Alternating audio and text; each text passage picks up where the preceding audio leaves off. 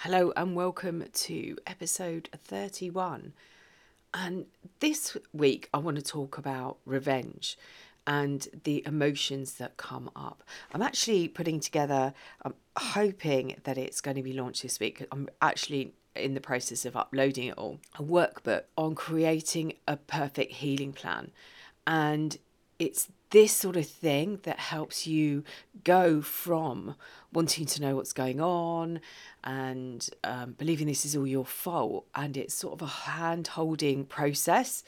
And I was looking for something and did a quick search on my laptop, and an old podcast a YouTube video or the script for it came up, and it was Revenge is Best Served Cold. And I thought, it's a great place to start this week. Welcome to the Mindfuckery podcast. I'm your host, Elizabeth, author of Finding Lily and the A to Z of emotional abuse. I'm here to remind you that love should be unconditional. Divorcing emotionally is life-changing, and that you have a duty of care to yourself. Each week, I will discuss some of the terms you may hear along this journey, and I will help you understand and process what's happening. I will help you find the best habits as you start to take back the control of your own life and learn the tools to heal on a deeper level, becoming the best version of yourself.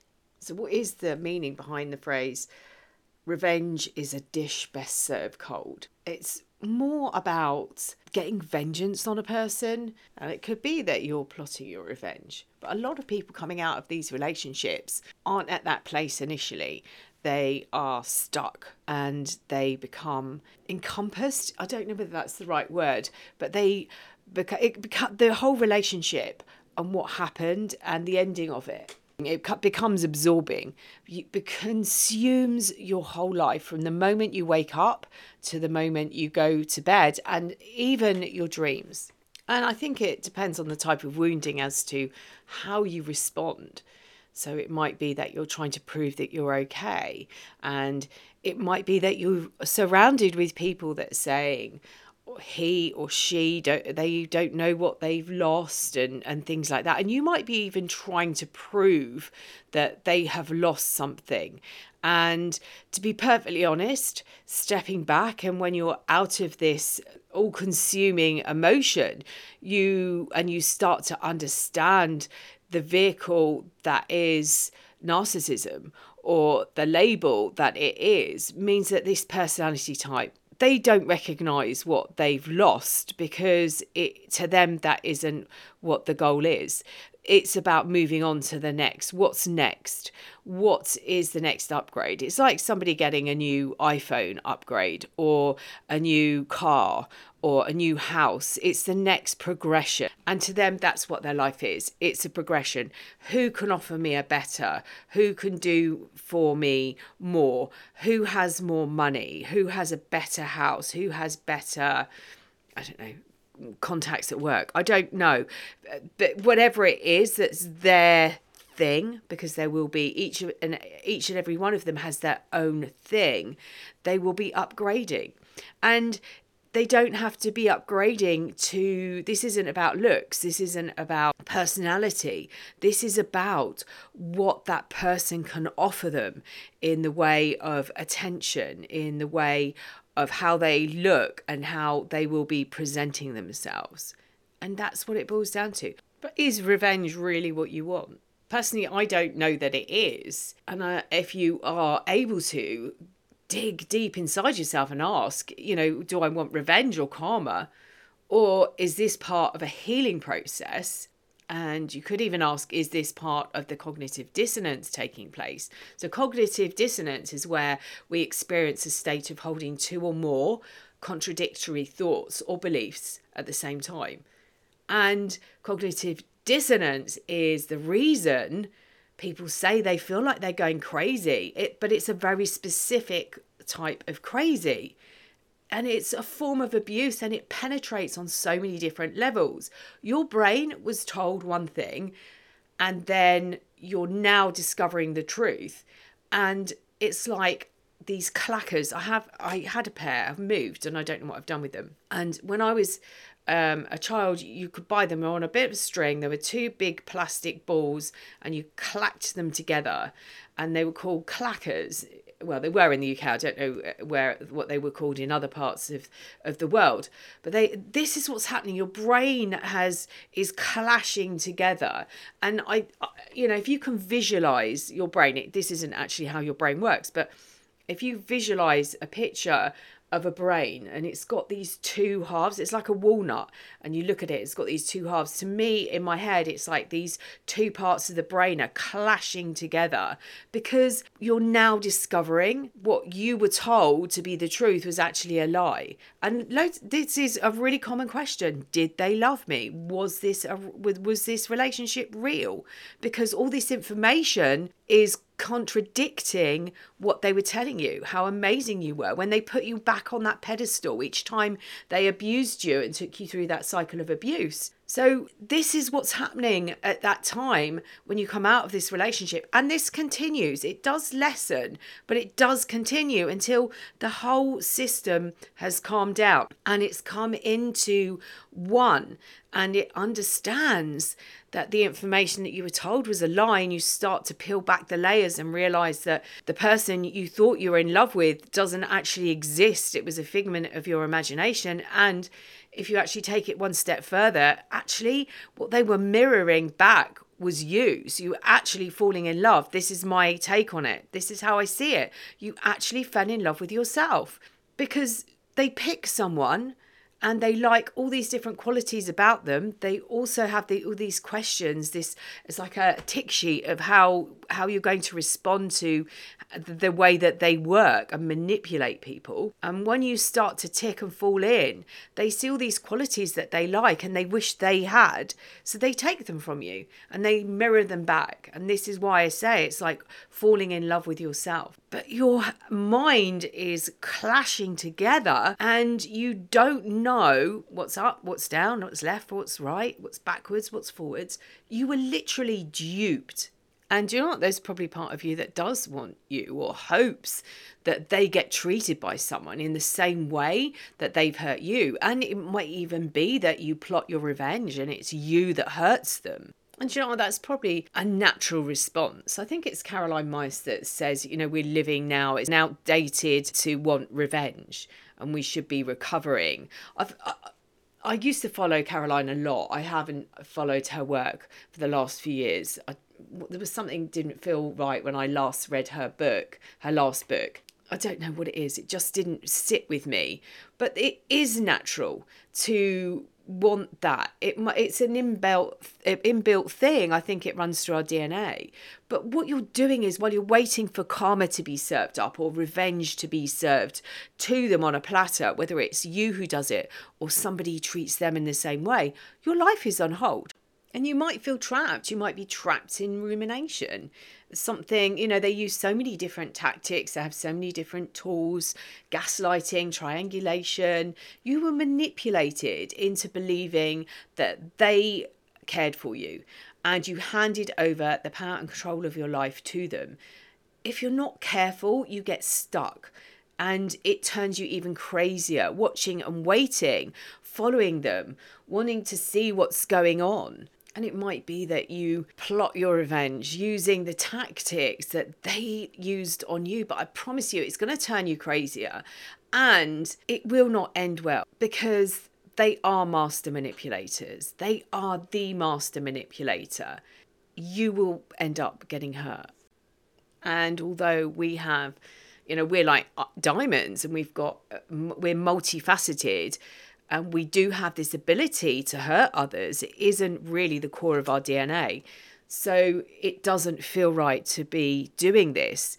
It isn't beyond what you can do. It just doesn't feel right. And then when that doesn't feel right, it doesn't work and it backfires, and you're the one that actually gets hurt. So when you come out of a toxic relationship, there's so many things going on in your body and in your mind, and you're a bit like a drug addict or someone trying to give up an addiction. You've got these cravings, but this craving that you've got is for a person, and you're trapped. You had no idea that the abuse was going on. And it's the trauma bonding that's one of the reasons it's hard to heal. the damage caused puts you in a state of confusion, it makes it hard, or it made it hard for you to enforce boundaries within that relationship. But it also makes it really painful to stay away from them. So they got you addicted to these hormone rushes. So oxytocin, dopamine. And they did this through the love bombing. And then they started to introduce stressful situations, releasing your stress hormones. The 4Fs, fight, flight, fawn, freeze, they activated or they triggered within you, and they were manufacturing emotions. All these words, okay, these aren't natural. These were purposefully done. And these emotional wounds are like physical wounds. They hurt. It's like being kicked or punched or pushed over. And this, to me, is why it's so important to deal with the emotional trauma, because the emotion sits and is held within the body and it causes more damage. It's what keeps you trapped. It's what keeps you going crazy. It's breaking these chains, getting the closure that you need, breaking the trauma bonds. All of this helps. But when you're looking and waiting for revenge, plotting revenge, waiting for them to get karma, your life is on hold. And said the karma, you might even justify it, making it into a spiritual term. They caused harm, so harm must at some point come back to them, and that the universe will actually equal it out in some way. And karma means action, so good action gets good consequences, bad actions get bad consequences. Good means selfless, not from the ego. Bad is selfish actions. And you might be waiting for this revenge. You might be waiting for karma to come and bite them. But actually, karma's from the inside. And whether that's good karma or bad karma, it comes from within. So let's look at it from a different perspective. So you're sitting there waiting for some action to happen, something to happen to them, so that you feel better about what they've done to you. I mean, that might not be exactly how it feels to you at the moment. But actually, if karma is from the inside, what's happening on the inside, let's look at it in a different way. They're empty. They are never, ever going to be full. They have missing parts. They've shut off part of their personality because they don't like it. Unlike you, who is in a position that can heal, who is willing to take responsibility for their actions, take responsibility for their healing, your healing, you can change your life. The emotional abuser will never, ever do that, because it's never their fault. There's never anything wrong with them, and it's always somebody else. So when you live from that perspective, it's never me, you're never going to be able to fill yourself up on good. So karma is always within them, and they are always experiencing bad karma because that's how they feel about themselves. They only have a false self, a fake self. And that's why they hide even behind a mask. They create a persona. So they move into the sphere of someone that they like, and they find out all this information during that love bombing stage. And they create a persona around it. And they see the things that they like about this person, and they take them for themselves. And so I say, you're looking in a mirror, falling in love with yourself, because they've stolen all your good qualities. They leave you feeling completely empty because they take everything, because they are empty.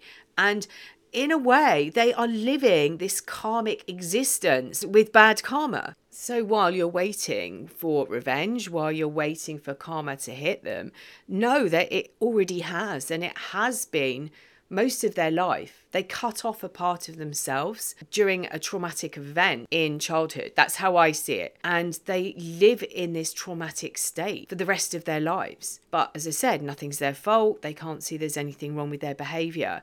It's always somebody else. So they're never, ever going to be able to do anything about it. And while this is happening, while you're waiting, your life is on hold. They created this fake future, and you might even be wanting to try and relive it. You might be watching somebody step into your shoes. You're waiting for something to go wrong, for somebody to hurt them in the way that you were hurt or you are hurting. Where does this come from? What wound is this? And is vengeance a dish best served cold? Are you still waiting for them to experience karma? Living in hope that someone else will cause them the pain that they caused you? Are you waiting for that moment that vengeance will be served? Or are you ready to take a deep breath and take a step forward? It doesn't have to be your best foot. Either one will do. They set out to destroy you. They will never know how much damage they have really caused and how many people may have even taken their lives because of their behaviour. They have a false self, a fake reality, and they do this from the ego to protect themselves. Remember, you lived in that life. That person that's living now with them or stepped into your shoes or creating a new fake future will be living in exactly the same way. These people don't know any different. They just rinse and repeat, rinse and repeat. They might learn a few tricks here and there. They will have learned from you things that you didn't like. They'll make a note that you're not to do that just in case they get caught out. Ask yourself, while you're waiting for this revenge, for this karma, what are you trying to prove? That you aren't crazy? What they've missed? What they've missed out on? Ask yourself, what is driving the wound? Are you trying to pretend to everybody, including yourself, that you're not crazy or you're not hurt? Are you trying to justify some of the crazy behavior where this cognitive dissonance kicked in, this trauma bonding that kept you trapped? They are unhappy and bitter and full of rage, and they have been faking it since their childhood. They learn early on how to deflect and blame others and hide. So what is happening to you while you're waiting? They live in a constant state of alert, trying to stay out of abandonment hell. And their fragile inner self is in pain. Every slight made or criticism, it cuts them. That's why they go into a rage. They will always be trapped. And they move from drama to drama, claiming they actually hate it. They are never going to experience what it's like to feel whole. They're never going to know what it's like to connect and bond, because they live in a constant fear of abandonment. And you might be in pain now. You know how to feel. You know what it's like. You know this hell inside you. You might even feel imprisoned by these emotions, by these wounds. But what they also did when they were mirroring back all the positive qualities, they were also mirroring back the wounding that you had. And I talk about the childhood wounds a lot, and I am going to talk about them even more. Maybe not today, but this is where it stems from. And this wounding that they're mirroring to you is a guide. It tells you what you need to heal, where that pain is. Acknowledge it. I sat with it. There were days that I really wanted to. I remember getting a phone call halfway through a crying episode, but I really wanted to experience these emotions. I wanted to take these emotions from being really hurt and crying through them until I got to the end of laughter. Let me leave you with this. We're all on the same narcissistic scale, but for the abuser, when there was a trauma or abandonment, they chose to abandon themselves. So they live in constant karma. They are manipulative. They are aggressive. They destroy people's souls. They're very self-centered and arrogant. They lack empathy. They don't consider other people. They have an excessive need for admiration. They might be patronizing and demanding. And if the real meaning of karma is an internalization of this, just think what they're doing to themselves and what they're living on a continual basis, day to day. And one of the first things you want to do is to tell everybody in your life, in your sphere, who you were connected with jointly, what happened to you. You want to unmask them. You want to tell them who they are. You want to say, it wasn't me, it was him, it was her. And you might be thinking about it in a way that you want an eye for an eye type justice. I want to urge you to do more healing, because those thoughts are coming from your wounds. And I'm sure you don't want to hurt anymore. The abusers are bullies. They use other people's fears and insecurities to hurt them. And if you're fully healed, then they can no longer hurt you. And when you step up to do the healing, you're stepping into creating an amazing life, an amazing future, this one that's real, that you are fully invested in, that works for you. Not one that they took some of your ideas and then changed it into what they wanted. They don't want you to do this. So maybe this is where the karma and the vengeance comes from. They actually don't want you to do this because they actually would like you to be a form of supply in their life. You're sitting on the edge, looking in, waiting for the karma and vengeance to happen. They know that you're waiting. They know your life's on hold, waiting for them. They know if they pick the phone up, they'd get some response. Whether it's pain, whether it's anger, that's what they want. They know that they have still got that power and control over you. And for them, that's all they need. They need to top themselves up. So perhaps the real karma comes from healing yourself, because it's something they can't do. They will never, ever feel whole. I'm going to leave it there, I think. And as I said, I'm working on this book. It should be uploaded by the end of today, I hope. And then I've still got to tweak it, I think, because I'm using a new platform that I've never used before. So it's all a big learning for me. But I hope this has been useful. You know, as I said, I will be talking about wounding and how we get wounded in other series. And there is still this one that I want to do on grief, which I'm sort of finalised some of the wording. That will be in a few weeks' time now. So I'm sending you loads and loads of love until next time.